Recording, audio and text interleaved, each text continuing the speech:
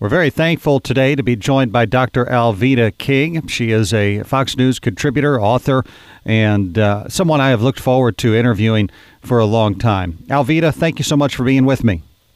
I am so glad to join you, Will. Hello to you and your listening and even viewing audience if you're on social media. We certainly are, and we appreciate you again being with us. I wanted to begin today by letting you talk a little bit about something I recently read about, an important initiative called Speak for Life. You have been a very outspoken pro-life supporter over the years. Can you talk to me about this initiative?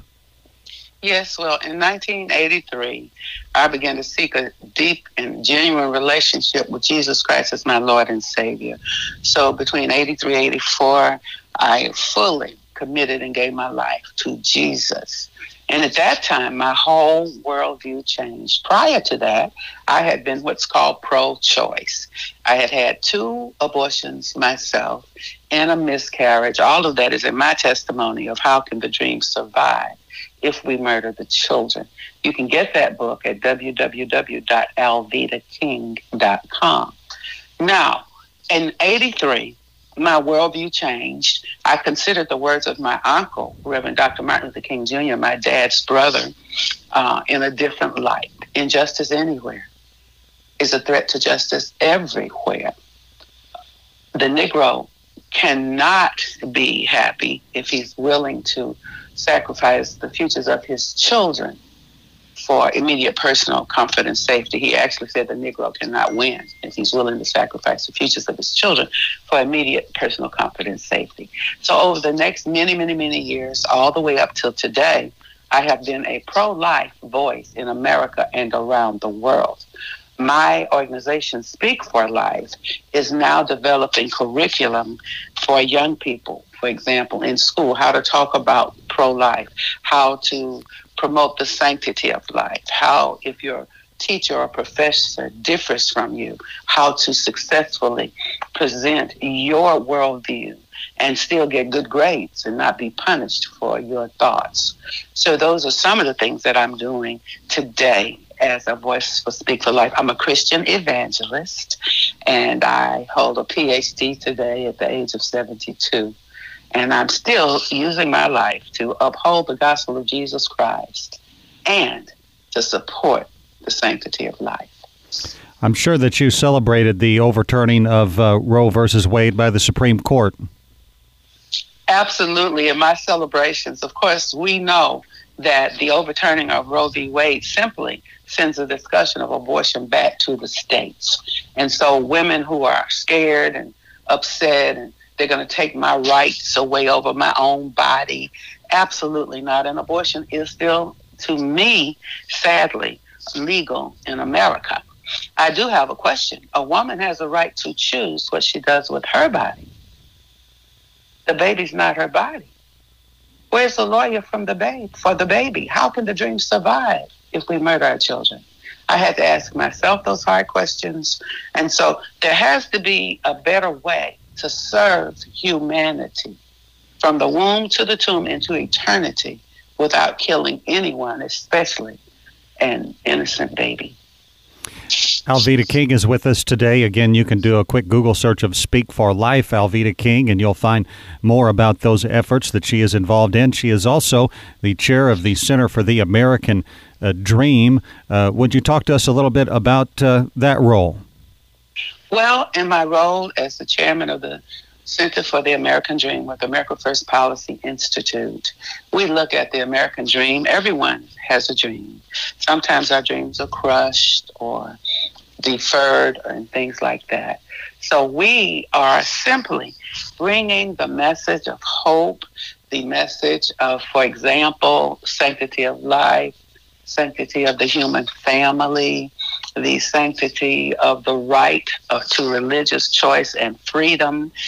We want everyone to have an opportunity to be safe in America, to have adequate food and a respite, a place to sleep and live, those kinds of issues. Now, what we've discovered that with the one blood human race, we're not separate races, we're separate ethnic groups. So in any ethnic group, any age group, any political persuasion group. There are certain things that all human beings desire. A long time ago, it was the Maslow chart of higher needs. Everybody needs what you need as a human being. So we want to serve God and serve America, and we want to have a safe America. Life, liberty, and pursuit of happiness in America for absolutely everyone.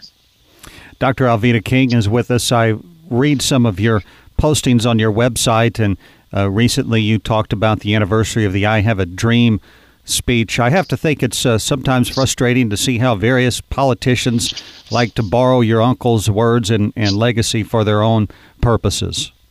Well, people will do that. People do that with the Bible, too, for example. So we get our own interpretations as to how what we are reading can be aligned with what we are thinking.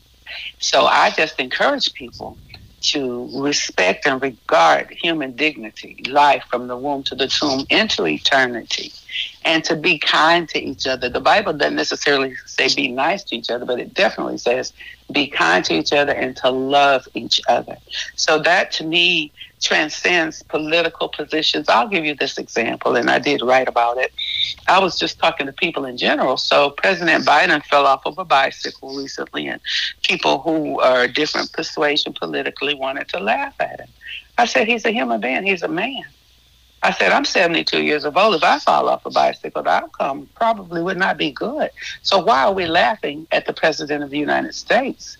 We would be better served to vote according to our values and pray for the president. Same thing when President Trump's home in Mar-a-Lago was invaded by the FBI, and everybody says, send him to jail, he's evil, all of this. I said, he has a wife, son that lives there, and why are we making a mockery? If we're concerned, there again, we should vote our views and convictions and pray for everybody. So I'm very upset with the strife and the arguments and the attitudes that break up friendships, family, businesses, and certainly all of this is not good for this nation. Well, my favorite sermon of all time is one that your uncle preached at Dexter Avenue Baptist Church, and that was his Love Thy Enemies speech. Yes. And he says that, which is such a moving message. He says, you don't have to like people, but the Bible still calls you to love them. Love people. You know what's so funny about that is you say that.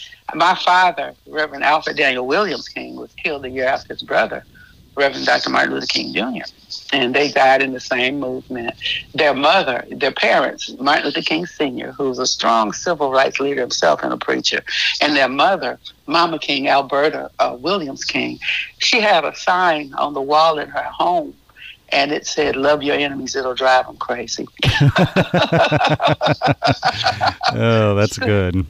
So anyway, we should love our enemies, get along with folks, be able to communicate without violence and vitriol.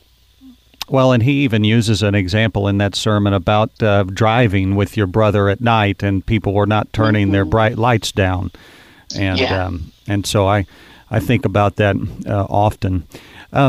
Ms. King, I want to be respectful of your time and just sort of not keep you too much longer. But is there anything else coming up over the horizon that you think people ought to know about in regard to your ministry? Is there something that people can do to support you, whether it's a financial contribution or prayers or whatever it might be?